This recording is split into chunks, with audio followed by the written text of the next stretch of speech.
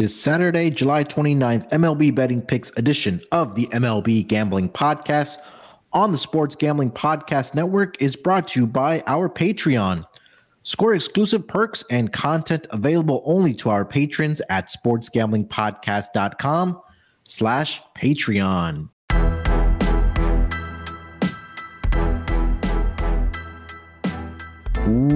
Welcome, everyone, to the MLB Gambling Podcast, part of the Sports Gambling Podcast Network.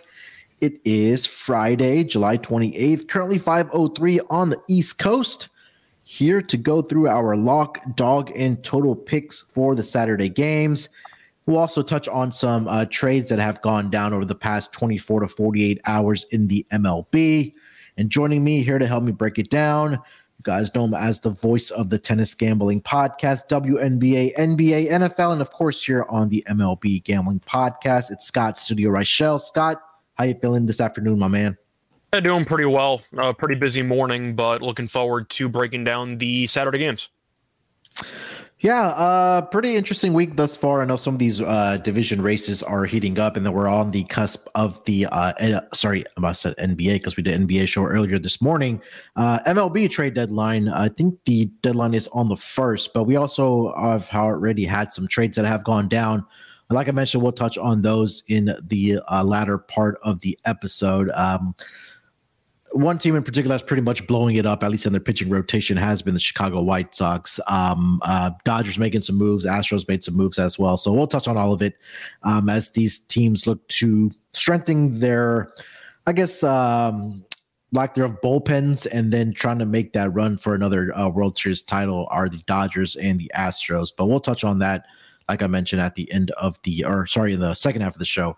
On this episode. So you guys know how we do it usually here on these Saturday episodes. We'll go through our lock, dog, and total picks for the Saturday games. And let's just kick it right off. Let's start out with our totals here, Scott. You want to lead us off with your total pick for the Saturday games? Sure. So my pick for the total, I'm going to go to actually a team total in a matchup between the Angels and the Blue Jays. I'm going to fade Manoah. I'm going to go with the Angels' first 5 team total over. I'm assuming it's going to be 2.5, might be plus money. It's either going to be a very heavily juiced 1.5 or a pretty decent plus price at 2.5.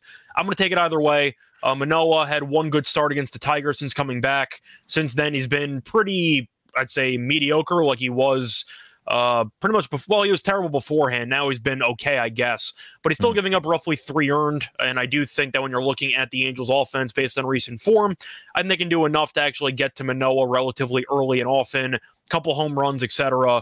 But for me, a team total of 2.5 in the first 5 against Manoah, I'm just going to fade him. It potentially could be plus money. Give me the Angels to get it done, assuming that Ohtani's back isn't seriously injured and assuming he's in the lineup. But I do think, once again, you're looking at a pretty good deal there. Yeah, I know Ohtani is in the lineup on Friday night, so not a huge concern for the Angels. And, we touched on the Angels yesterday as well, that they made their decision of obviously not to trade Ohtani and try to make a playoff push. Whether they can do that or not, I know they're only 3 games back in the AL wildcard spot, but no argument for me. I know Alek Manoah came back, like you mentioned, against the Tigers.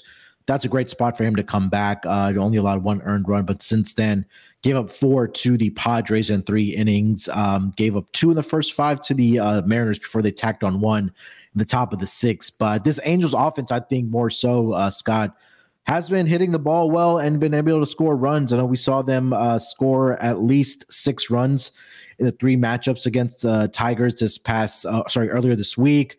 I know that they haven't played the toughest competition. I know they've had a game against the Pirates in there, but don't look now, man. This Angels team has won games. They swept the Yankees. They got 2 out of 3 from the Pirates, and they took 3 straight from the Tigers. This is going to be a big series for this team, for the Toronto Blue Jays, if they do want to make that playoff push, because the Blue Jays are in front of them. But as far as the game goes, no argument for me about Manoah and him giving up runs. In Rogers Center this season, he is 0-5, or should I say Rogers Stadium, 0-5 with a 9.00 ERA, 31 innings pitched. He's allowed 31 earned runs, 30 walks at home thus far this season. I think the hot bats could continue here and should continue for the Angels against Alek Manoah. All right, for my total pick, I'm going to go over to that last game of the night on Saturday night. It's a game between the Cincinnati Reds and the LA Dodgers, and that number is currently sitting at 10 in this game. I'm going to go with the over. There are some 9.5s out there with the juice on the over on -125, -127. But I am comfortable with still taking this 10. I think this should go over the total and fly over the total. I know one of Scott's favorite fades of the season, Luke Weaver, is on the mound here for the Reds on the season 2-2 with a 7.20 ERA. He has 65 strikeouts to 26 walks. But last 5 games, 5 starts, 1-0 with an 8.24 ERA. He's allowed 18 earned runs in 19 2/3 innings pitched. Did face the Dodgers earlier this season where he allowed 7 earned runs in 3 2/3 innings pitched to that in that game. And over his last 5 games, I know the Reds have been able to win, but they've really also provided him the run support in those games. They've scored at least 10 runs in 4 out of the last 5 matchups, for the last 5 starts that Luke Weaver has made. And then on the other side, you take a look at Emmett Shaheen. He got off to a pretty good start for the LA Dodgers, but has regressed since then. 3-1 record with a 6.75 ERA. Over his last 5 games, an ERA of 8.49. He's coming off a game where he allowed 8 earned runs to the Texas Rangers, and the walks are also a concern for Shaheen. He's allowed at least 3 walks in 3 straight starts, and his last 4 games, we've seen a final score of 14-3, 9-7, 6-4, and 8-4 loss to the Rangers. So I think the bats are going to be alive and well in this game. I wouldn't be surprised if we are at the cusp of around 7-8 runs within those first 5 innings. So we're going to take the first 5 innings and maybe fade both pitchers. I don't hate that either, but I'll go with the full game over 10 and just fade both of these pitchers here, Scott. Yeah, I'm not a fan of either pitcher either. Sheen's record's been good, but you're looking at the overall numbers, and both pitchers have ERAs that are north of 6.7, which is not a good sign. I could see runs in this game. And if you want to actually look at the head-to-head meetings earlier this season, 2 of the first 3 meetings had at least 14 runs. So I can definitely see both offenses kind of just exploding here. You might only need one offense to explode. You might end up getting like an 8-4 type game and you still win. So I don't hate it. You're looking at Weaver and the Dodgers' young starter, who is also not very good. I also agree with you on the over. All right, before we get over to our dog picks for the Saturday games, let me tell everyone about the Sports Gambling Podcast Patreon. Do your part in the war against corporate gambling and sign up for the SGP Patreon. Ton of exclusive content, contests, and merch just for our patrons, plus a monthly SGP Stories podcast and an ad-free, uncensored show highlighting the best stories from decades of being degens. There's even a Discord channel just for our patrons. The Sports Gambling Podcast Patreon is a great way to score exclusive perks and support SGPN. To get all the details, just go to sportsgamblingpodcast.com/Patreon. Again, that's sportsgamblingpodcast.com/Patreon. All right, Scott, take us over to your dog pick for the Saturday games. What do you got for the people? All right, so for my dog pick on this one, I'm actually going to go with a decent plus price. I'm going to go with the Rangers on the money line at plus 152. I understand that Perez has not been great lately, and I'm aware that Darvish has really not been great all year long. He's been better a little bit lately, but he did get shelled his last outing against Pittsburgh. But simply put, you have issues with both starting pitchers. We know Texas' lineup is a lot better, and we know that Soto's been linked to trade rumors every day for the past week. Yep. San Diego's not really looking to buy at the deadline, and I am wondering when they might officially pull the trigger on blowing the team up, so we'll see. But plus 152, once again, for the much better team, I don't think makes any sense. And I get the argument might be Perez isn't that great. Neither is Darvish. Sorry to break it to you, but Darvish has not had a good year either, and you're giving me the much better offense at plus 152. I think it's a great price. I really just don't understand why the Padres are getting so much respect when they've underachieved the entire year. Even if Perez doesn't pitch well, the lineup can still bail him out. So I do think that you're looking at getting a very good value play with one of the better offenses, if not the best offense in the league.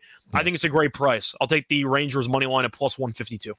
Yeah, it's something similar that we talked about on the Friday podcast. That the Except Rangers, Darvish is worse than Musgrove. Yeah. And now you're almost getting a similar or even a better price here on the Texas Rangers. And maybe it is something that's priced in with Martin Perez hasn't been very good this season. But again, I think in the locker room, just for the Padres' sake, that, like you mentioned, Juan Soto's name has been in rumors for the past week, maybe linked to your Yankees. That might be a destination for him. But I think we agree that this Padres team has well underachieved this season, especially with all the offseason moves that they've made over not only this past offseason, but over the course of the last 2 years. And it's just been a disappointment. But even though Perez has been bad on the road with a 4-2 record, they've still won 4 of his last 5 starts. I know 4 of those came at home. But Darvish I think you're right. He's just fade material. I know he's been relatively a good pitcher at home over the last several years, but it hasn't been the case for him this year. 2-4 with a 4.73 ERA. The Padres have lost 3 of his last 5 starts as well, including his last 2 home starts as well. And the Padres have allowed 7 runs in the game against the Mets, and then they gave up 8 to the Pittsburgh Pirates. And that was probably Darvish's worst start of the season, where he allowed 7 earned runs. He gave up 4 home runs in that game. And like you mentioned, Scott, now you have a Rangers offense that is, in my opinion, the best offense in the league, that has a lot of power. They can hit for average, can score runs. Yeah, this is a great price here on the Rangers. So I definitely agree with you on this. All right, for my dog play, I'm going to take the other Texas team. I'm going to go with the Houston Astros -1.5, currently +135 on the run line. They're hosting the Tampa Bay Rays this weekend. And this one for me is more of a fade of Taj Bradley and what he's been, not been doing, and that's not been pitching well for the Tampa Bay Rays, especially over the course of the last 5 games. Last 5 games, 0-3 with an 8.46 ERA. He's allowed 21 earned runs in 22 1/3 innings pitched.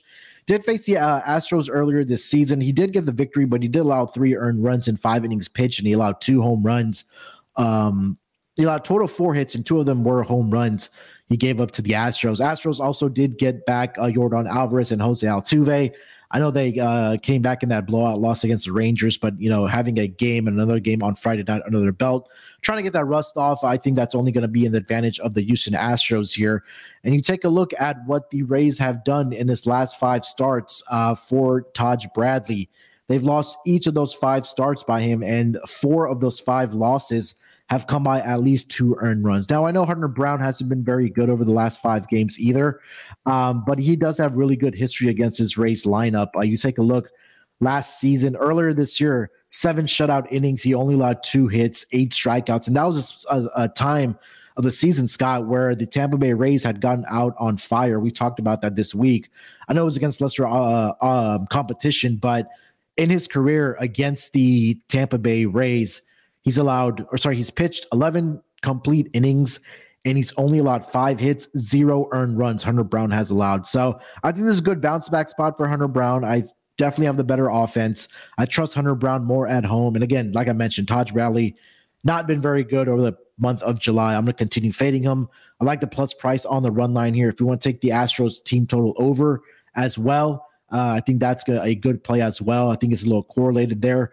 But Astros -1.5, +135 on the run line with Taj Bradley and Hunter Brown on the mound, Scott. Yeah, I'm not a big Bradley guy. He's another one of those young, talented pitchers who hasn't really pieced it together. He's had moments, but when you're facing off against Houston at home with Yordan and Altuve back in the lineup, not to mention Tucker and Bregman and all the guys that they have, I think that he's going to get into some trouble. Brown has kind of annoyed me the last couple of starts, though. He hasn't been as good as I thought he potentially would be, but he's good enough to get it done, and Tampa can't hit at the moment. Yeah. A couple of new faces in the chat joining us. Shout out to those guys, Ryan and Austin. Thanks for tuning in, guys. Appreciate you guys joining in the live chat. If you haven't already, do us a favor, smash that like button on the live stream. It really helps us out on our YouTube channel here. Scott, let's go over to our locks for the Saturday games. What do you got for the people? All right, so I talked about it on the last podcast, but I'm going to run it back. I'm going to go with the Twins on the run line at -115. I mentioned on the show yesterday that the Twins have 9 wins against the Royals this season. all 9 wins have been by multiple runs. So they've tended to dominate this particular opponent. And you're looking at who's pitching in the game. You have Ober, who's pitching, who's been solid in general, and is against Jordan Lyles. And it's not like you really need an excuse to fade Jordan Lyles, but the Twins, once again, have been solid lately, and they've been very good against the Royals all season long. I'm not going to spend much time going through stats because everybody knows the Jordan Lyles trend at this point, and the Royals have been one of the worst teams in the league all season long, especially lately. So for me, give me the Twins to continue their dominance over this bottom feeder. Give me the Twins -1.5 and -115. Yeah, I'm not going to argue against you. Talked about Jordan Lyles. He's been better at home, but it just hasn't translated to wins for the Kansas City Royals. And let's just say even Jordan Lyles comes out and pitches a decent game within those first 5-6 innings. You still have one of the worst bullpens that you're going up against in the Kansas City Royals. And you just take a look at Lyles' numbers against the Twins this season. 2 starts, 0-2 with a 7.71 ERA. He's allowed 8 earned runs in 9 1/3 innings pitched, 6 walks and 6 strikeouts. So it just hasn't been very good for Jordan Lyles and the Kansas City Royals. And again, it's pretty much the same blueprint, like you mentioned, that we talked about on the Friday pod, just back in the Twins, probably this entire weekend against this Royals team. So 1 + 1 = 2. Don't want to fade that. Definitely agree with you on the Twins here. And again, this is an opportunity for them to kind of keep pace with the Guardians, who are playing the other the AL Central team in the Chicago White Sox, which leads me to my lock for the Saturday games. And I'm going to go with the other AL Central team. That's going to be the Cleveland Guardians. On the run line here, I do see a -140 money line price on the Guardians. But I'm simply going to take Logan Allen here and back him against the Chicago White Sox, who are blowing up this team right now, at least their pitching rotation. We'll touch on that here in a minute. But the Guardians, they're hot right now. They're playing some good baseball. That bats have starting to come around a little bit. I know they traded away Rosario, but this team is in second place in the AL Central, right behind the Minnesota Twins, who have a 1.5 game lead. And again, this is an opportunity for the Guardians to pick up these wins against the against one of the worst teams in the division. Like I mentioned, that they are blowing up. They did get the victory on Thursday night against the White Sox 6-3. Again, I think it's going to be an opportunity for them to continue piling up these wins.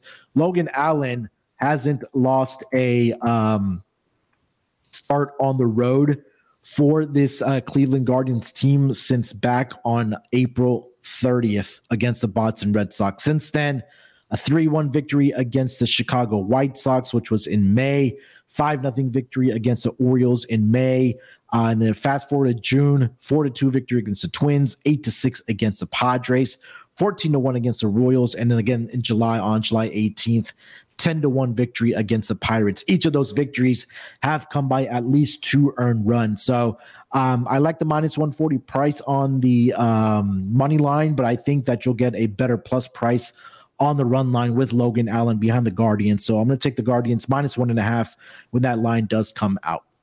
Yeah, I think the Guardians have been the better team so far, but you mentioned Logan Allen and how well he's pitched lately. The White Sox are in the middle of blowing up the entire team, so that is definitely a sign of maybe them being weaker on both sides. I know they've traded away a couple of pitchers.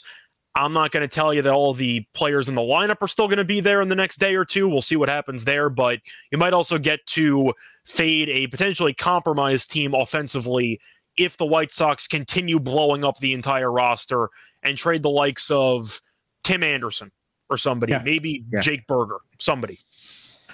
Yeah, I think that they're, again, this is a good transition over to the trade deadline. We'll get here in a minute. But I mean, we saw they trade away Lucas Giolito. We saw the trade earlier of Lance Lynn. Not sure how much that actually helps the Dodgers. Maybe a change of scenery helps Lance Lynn.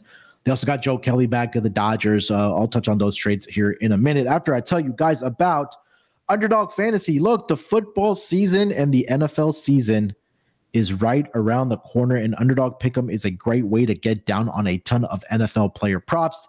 It is available in a ton of markets, plus plenty of opportunities to win in their daily MLB contest. And of course, make sure to enter Best Ball Mania 4, where first place gets $3 million. Head over to UnderdogFantasy.com.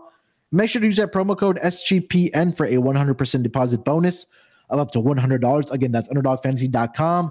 Make sure to use that promo code SGPN. All right, Scott, I know we just talked about the White Sox, a team that is pretty much blowing up their pitching rotation. I think that's a great transition. First, I got to get you guys caught up on some of the trades that have transpired in the MLB over the past 48 hours. We had a couple of trades happen on Friday as well. But right with this White Sox team here, Scott, we talked about Lucas Giolito getting traded over to the Angels. Not sure how much that moves the needle. I think it does give if Giolito is able to find some type of form from the last couple of seasons. Not saying that he has to be a Cy Young, but he can be a solid number 2 pitcher for the Angels. That's only going to help Ohtani as their ace trying to make that playoff push. So the first trade that went down was the White Sox trading Lucas Giolito to the Angels. And then we saw on Friday, like Lance Lynn and Joe Kelly were headed to the Dodgers in exchange for some prospects led by Trace Thompson, the brother of Klay Thompson, over to the White Sox. Any immediate reactions on that? I know Lance Lynn hasn't had a great season at all for the White Sox, but maybe the change of scenery here, going to a Dodgers team that, is leading the NL West right now, is a contender for the World Series title. Any thoughts on either of those two moves for the White Sox? Yeah, the White Sox, I don't mind. It's about time they started blowing up the core. People have been asking them to blow up the core for years, and then they had the one flukish season under La Russa where they made the playoffs and lost immediately, and that's how that went. But they've been kind of irrelevant since they won the World Series back in 2005, so they haven't really done much. But when you're looking at the other trades that I think are worth talking about, first of all, I like the very small move Milwaukee made. I like getting Carlos Santana. I like getting a switch hitter there, a veteran who can help at the first base position. I like that move. They didn't really give up much for him, so that's one thing I wanted to mention. Milwaukee, I guess they're buying. There were some questions if they were going to sell off, but getting Santana for basically nothing, I think, is a pretty good deal since he is a switch and he does play first base and he's a very patient hitter who could help a little bit with that lineup. So that was one small move I wanted to mention. I want to talk about the Dodgers because you just brought them up, but I was going to talk about them anyway. I don't know what the hell they're doing because they traded for a bunch of players I don't like. I'm just being straightforward. Now, some of it's going to sound extremely biased because it's players that I don't think are very good.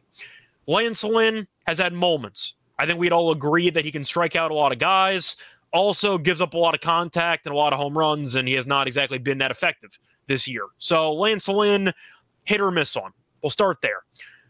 I understand the desire to try to acquire, I guess, a hitting shortstop in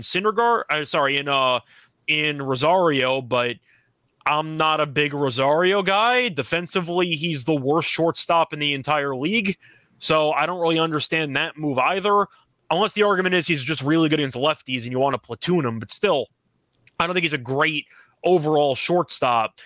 I don't mind Kiki. I think he's fine. I think you watched him more than I did, but I think he's okay. It's a reunion for him. He was pretty decent the first go around. Mm-hmm. I remember he was particularly good in that against the Cubs in one of those series, but still, I just don't really think the Dodgers did much. It looks like they made some big all-in decisions where they're trying to make a serious push to win a title, and I don't really think any of the moves help push them over the edge. And don't even get me started on Joe Kelly. Like, I'm not even going to bother on Joe Kelly. I can't believe after giving up the grand slam to Kendrick in Game 5 of the NLDS, they brought him back. I can't believe that Kelly's still, I guess, desirable from the Dodgers after that whole thing unfolded. But I don't really understand what the Dodgers are doing. Kiki's a really bad defensive shortstop or defensive infielder. You're looking at Rosario, really bad defensive infielder. You're looking at Lance Lynn, who once again has some moments, but for the most part, he's kind of streaky, and I'm being generous when I say it that way. Do you really understand what the Dodgers are doing? Because I feel like they were trying to make a push, kinda, without giving up much, but I really don't like the players they got back, and I don't think they move the needle at all. Well, they're getting the band back together that won them that title in the shortened season. I think that's what it is. They need a neutral. They need a neutral field to play on with a 60-game season, and maybe they'll win a title. But you know, do you like their moves? It feels I don't get it. Yeah, it feels like they're reaching a little bit, right? I didn't mind the Kike move. And again, for the Red Sox, it was because they got Trevor Story back. So, I mean, at that point, Kike became expendable and Dodgers. Kike was like, okay. Like, I don't think he's that bad of a player. Rosario, though, defensively is a mess. Yeah. It's just a matter of that combination. Yeah. I don't get why you would get Kike and Rosario to platoon shortstop when neither of them can field properly at shortstop. Like, that doesn't make any sense. Yeah. And then again, the Lance Lynn move, Lance Lynn move doesn't make sense to me either. I think there was definitely better pitchers out there that you could have traded for to add to your rotation, because I know the pitching rotation hasn't been the greatest for the Dodgers. And they've been dealing with a lot of injuries as well there, right? I know we talked about Walker Buehler at the beginning of the season, missing the entire year with the injury. They lost Dustin May again as well. It's really been led by Clayton Kershaw. And Julio Urias, since returning, hasn't been very good either. I know he had a great, season last year, but he's been really up and down this year. More down than up has been Julio Urias. Maybe there are more moves coming for the Dodgers, but really didn't understand. I agree with you. Only one that kind of did make sense to me was the Kike move. So, I'm going to ask, why do you like the Kike move? I know that he's fine. I think he's versatile. He'll give them. He gives them. He's a utility guy, right? He can play multiple positions. I mean, I'm not. I mean, it's not the greatest move, but I think it's the best move that they made out of the ones that they've traded for, which kind of tells you how bad some of the moves have been made by the Dodgers. But I think that's kind of where I'm at with the Dodgers. I know, we talked about the White Sox blowing it up, but I mean, maybe there's more moves coming for the Dodgers. I'm not sure, Scott. I'm not sure. I know the Dodgers are always an aggressive team at the deadline. Yeah. They've done some risky moves that have paid off. Pujols was actually good for them, as crazy as that sounds, because he was kind of useless for a couple of years before that, and the Dodgers revived his career. Then again, they tried out Joey Gallo. That didn't work out at all. They've been kind of swinging for the fences on a couple of guys. Yeah. They really do like to have lefty specialists in terms of righty batters. They like to try to find guys that specialize against lefty pitching, and I guess that's where Rosario's going to come in. But once again, it just feels like a lot of moves to apply duct tape to a torn ACL. Like, I don't think it really is going to fix anything. They added some veterans and maybe some playoff experience, but it really just feels like they're rearranging deck chairs. Like, the problems on this team are not going to get rectified by the moves that they made. And I don't think that any of the moves made them a fully better team. Do you? I mean, the argument, I guess, for Lynn, he's better than Michael Grove. Yeah. But that's the argument you got going for you, but I don't trust Lynn in a playoff game. I'm not sure you trust Lynn in a playoff game. So then what are we doing here? Yeah, I don't get it either. Some of the other moves, the Astros reacquired, I guess I should say, Kendall Graveman from a couple seasons ago to add to their bullpen. Let's see, what else did we have? That was pretty much it. Did you like the Santana move, or do you think I'm overreacting? No, that's a good move. I talked about for several years now that the Brewers just need to get a competent offense because they have a great pitching rotation. I know when their guys are healthy, with Corbin Burns, when Brandon Woodruff is healthy, Freddie Peralta is starting to trend in the right direction. Their bullpen has always been solid. It's just been that they haven't been able to score enough runs. They're kind of the Tampa Bay Rays of the National League, right? Where pitching is good, but the offense is just not good enough. And Christian Yelich hasn't been that same player for the Brewers since he won that MVP. But I definitely do think that they need to make some more moves and get the batting order some help behind Christian Yelich and some of the other guys that they do have. But yeah, Santana, I don't hate love for what they gave up, which is 6-0. It's only going to help him. I want to say, didn't he play for the Brewers before?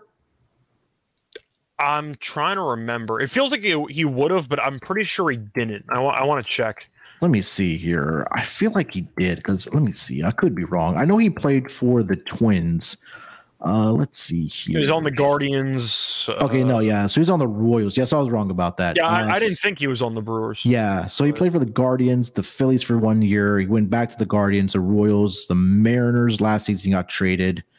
Had a stint with the Blue Jays and then the Pirates. Yeah, okay. So, yeah, I mean, yeah, I think it's a good move for them. Like you mentioned, he's a switch hitter. It gives them some first base depth as well. a little bit of home run power as well that the Brewers can always use as well. So don't hate it for the Brewers. Anything else that's kind of stuck out to you? I know Aaron Judge, I know not trade related, but he's back for the Yankees. Maybe a little too late there, Scott. Well, the Yankees said they're buying, so we'll see what happens because Cashman might get fired if they don't, even though he should have been fired years ago. So we'll see if he actually still has endless job security.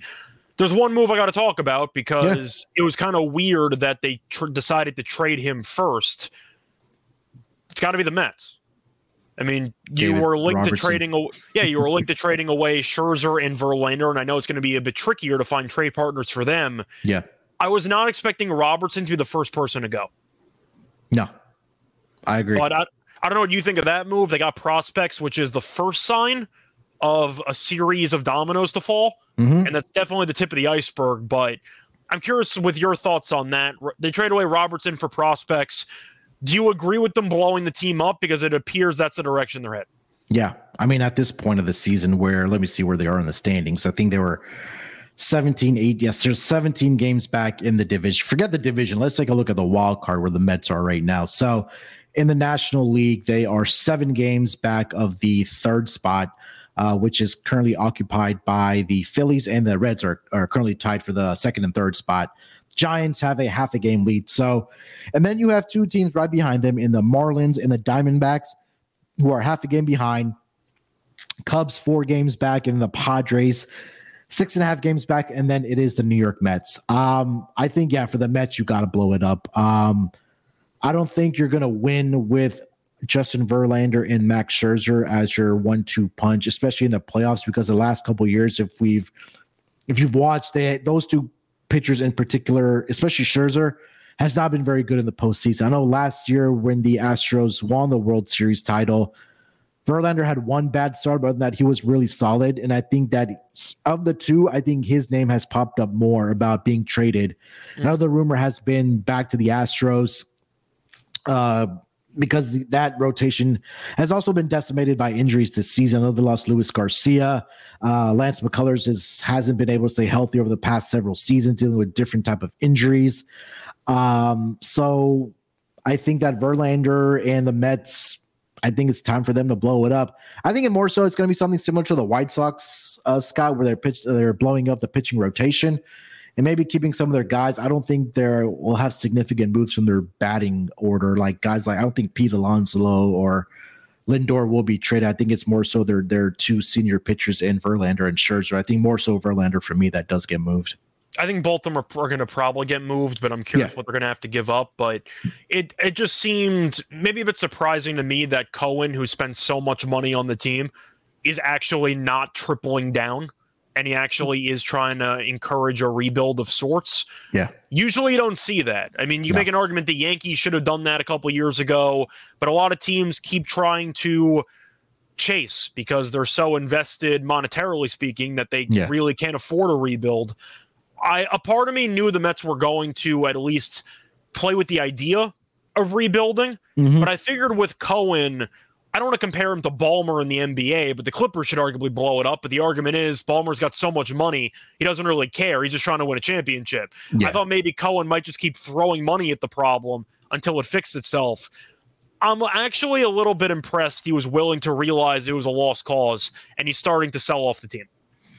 Yeah, I mean, but you take a look at the 2 New York teams right now. I kind of understand why the Yankees do want to be buyers at the trade deadline because they're only 2.5 games out of a wild card spot right now, right? And Judge was hurt, so they have an alibi built in. Yeah, and now you get Judge back on Friday night in the lineup. You're going up against Baltimore, a division opponent, versus where the Mets are right now, 17 games back in the NL East and 7 games back in the wild card. So at the end of the day, you are a businessman like Steve Cohen and Steve Ballmer, but at the end of the day, it comes down to the dollar the dollar amount as to right because you're still running a business. So maybe he was advised that hey, it may be time to let the season go, trade away the big contracts that you have with your 2 ace pitchers and see what happens going into the off season and next season, because again, like the Toronto Blue Jays of a couple seasons ago, they made all these roster moves for them to go out and try to win a championship. Obviously, Toronto didn't spend as much money as the Mets have this past offseason, But I think it was very curious that the first domino to fall was David Robertson to the Marlins for this Mets team. So it's going to be a very interesting trade deadline. I think it's going to be very active, Scott. But do you think also Dylan Cease gets moved by the White Sox because they've already let go of Giolito and Lynn? Well, he lost me money yesterday, but I think the White Sox should trade him immediately. I don't think, the more that I thought about it and the more that I actually looked at his numbers, I don't think Dylan Cease is as good as people say he is. Like, I think he had one very good year last year where his ERA was like 2.2. Yeah. But you look at every other year that he's had, his ERA is like mid threes or low fours. Like, I am wondering if last year was a total fluke or not. Because watching him pitch, I understand that his stuff is good. He hangs a lot of pitches, and I am kind of wondering if you might agree with me there. Cease might fetch you a decent trade package. Yeah. But if you actually dig deeper, I think he's extremely overrated.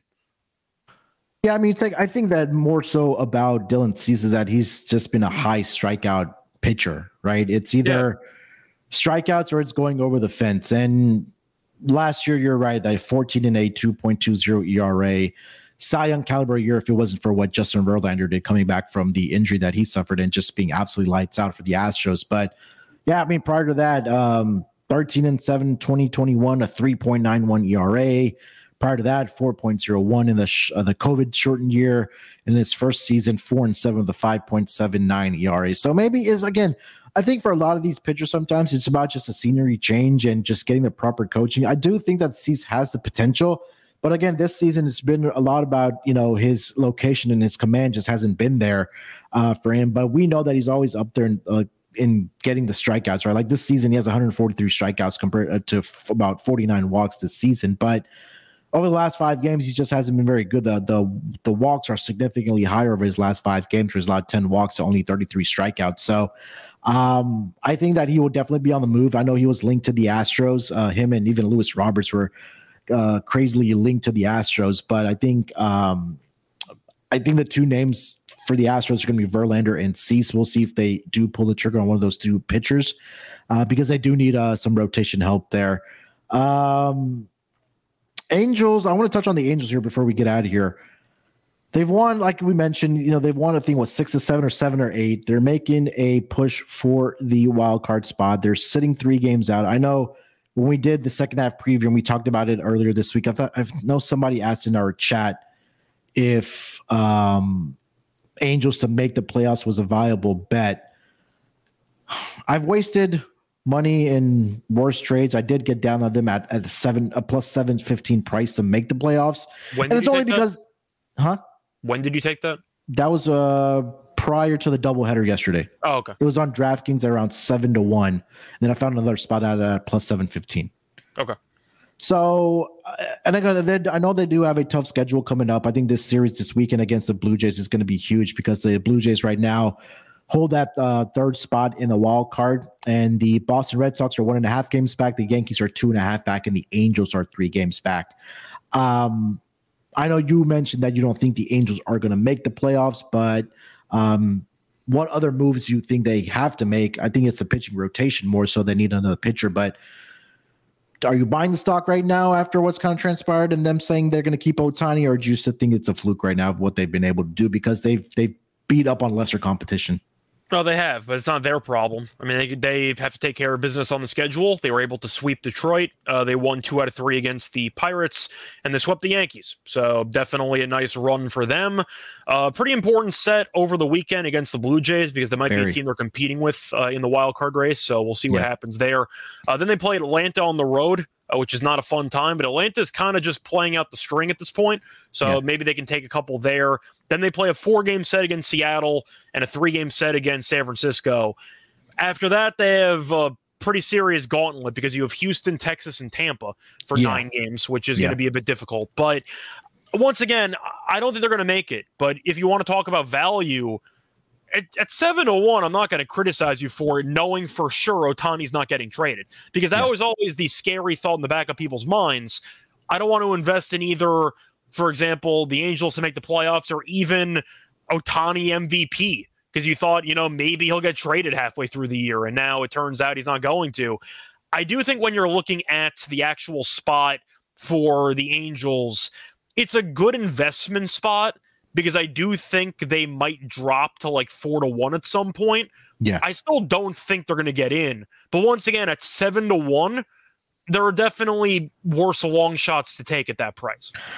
Let me see what the updated number is here for the Did they gain Angels. much ground? Because I know that they played 2 games against Detroit, but I don't know if they actually gained that much ground.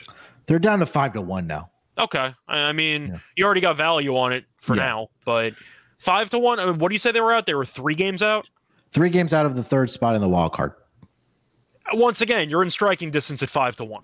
Yeah, so they're trailing only the 2 AL East teams, or 3 AL East teams, I should say. The Blue Jays hold that spot right now, the 3rd spot, and then it's the Red Sox and the Yankees that are behind the Blue Jays, and then the Angels 3 games back, Mariners 4.5 games back. So again, this is a big series for the Angels this weekend. Like we talked about, the Angels and Blue Jays are going head to head.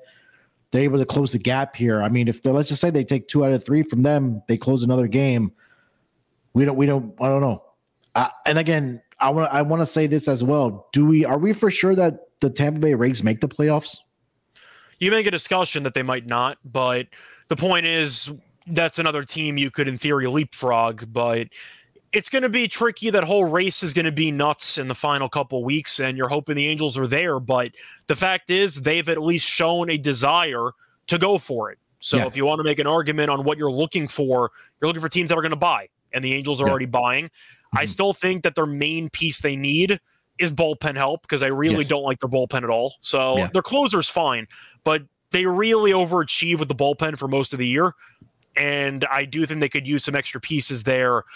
I think Tampa at the end of the year is going to get in. I think they'll find a way to get through, but it's going to be close for a lot of teams. That's really the tricky part for the Angels. It's because you're not just competing with those 3 teams. There's a couple other teams that are lingering. So there might be 5 or 6 teams in the race for like 3 spots.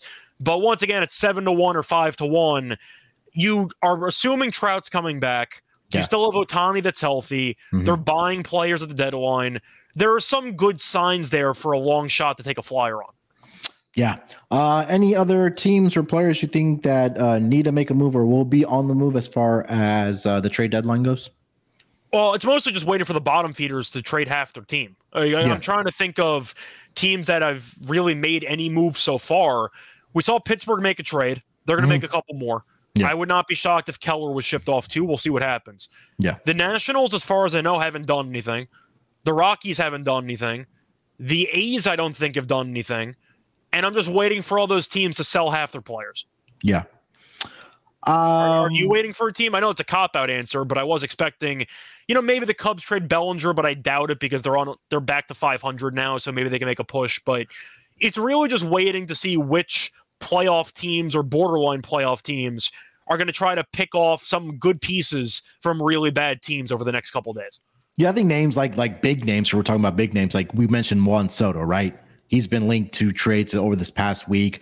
We heard about Nolan Arenado potentially getting moved as well. I think the Cardinals are now pretty much doomed. They're 10 games out of a wild card spot in the National League. So those are the bottom dwelling teams this season. Again, you can pick off some of those players, like I just mentioned with Juan Soto, with Nolan Arenado. I know the Yankees, I think, and Arenado are linked.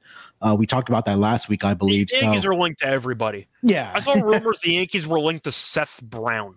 I'm like, what is happening? Like, pick a lane. Either go for the ridiculously underwhelming, like pinch hit guy, platoon guy, or go for Arenado. But I don't need the Yankees linked to every player on the market.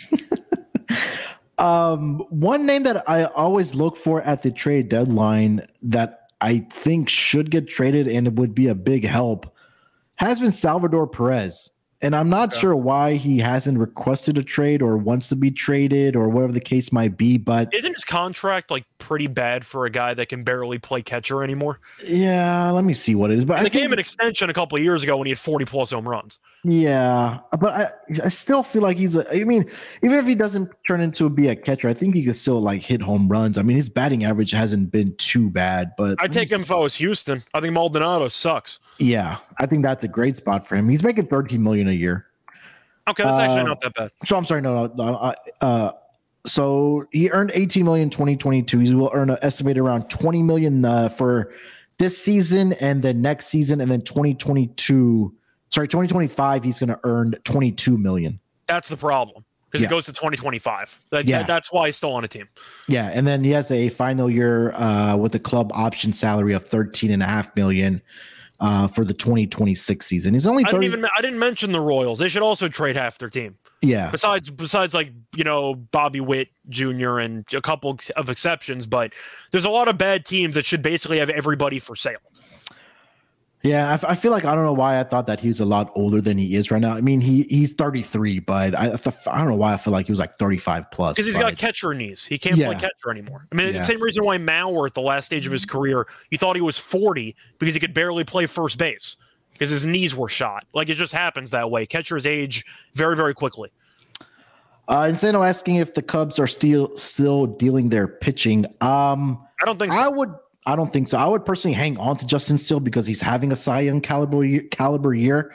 He could be a frontline starter. Because he's falling off a cliff. Yeah. He might be the guy that might be on the move. He could be a solid number 3 guy for a team that needs pitching. I mean, we mentioned several teams that can use pitching right now, looking to contender for either a division spot or division title or a wild card spot. So, yeah, I think a lot still to be determined. I would have your notifications on if you're a true baseball fan, and see what kind of transpires as we approach the trade deadline. Anything significant that does happen, maybe we'll do like a bonus episode for the trade deadline. Let me see when it's actual. It's August 1st, or what's that, on Monday is the actual day? Yeah, so definitely excited about the trade deadline. Scott, anything else you want to mention before we get out of here? Not really. I spent about 45 minutes trying to think of one player who played for the Rockies and the Reds for the grid, and I finally got one. So there you go. Oh, Rockies and the Reds. Oh, I can tell you that right now. I thought it was pretty tough. Moustakas. Yeah, I just was trying to think of somebody a little bit more obscure. I settled on Tony Womack. 0.4% for the rarity score. 0.4. Oh, there you go. So there you go. All right, let's recap our picks here real quickly before we get out of here. So for my lock, I had the Cleveland Guardians, either money line or run line. I'm probably going to be more so on the run line with Logan Allen on the mound. I know the White Sox don't have a starting pitcher announced yet, but I don't care who it is because this team is pretty much in the midst of blowing it up, and I think the Guardians will take advantage of that with Logan Allen, who hasn't lost a road start since the month of April for this Guardians team. My dog is the Astros run line -1.5 at +135, and then my total is going to be the Reds and Dodgers over 10 runs with Luke Weaver and Emmett Shaheen on the mound here. Scott, what do you got? Yeah, so my lock's going to be the Twins -1.5 against the Royals at -115. My dog's going to be the Rangers at an absurd +152 price on the money line, and my total will be the Angels' first 5 team total over 2.5, fading Manoah. All right, that is going to do it for this edition of the MLB Gambling Podcast. We will be back in some form or fashion same time on Sunday to handicap the Monday games. Good reminder to check out our picks over the course of the weekend over on the website, sportsgamblingpodcast.com. Just hit that MLB tab, hit the MLB picks tab. You'll see our picks all throughout the weekend. Like I mentioned, the podcast will reconvene as regularly on Sunday evening for the Monday games heading into the first day of August and the MLB trade deadline. Make sure to follow Scott on Twitter at Reichel Radio. You can follow me on Twitter at SportsNerd824. Make sure to follow the MLB Gambling Podcast account on Twitter at MLBSGPN. And we're also on Instagram, MLB Gambling Podcast. Make sure to follow us there as well. If you haven't already left us a rating and review, please go ahead and do so. Definitely do appreciate if you guys can do that for us. Good luck with your picks this weekend. Let's break these books off and let it ride.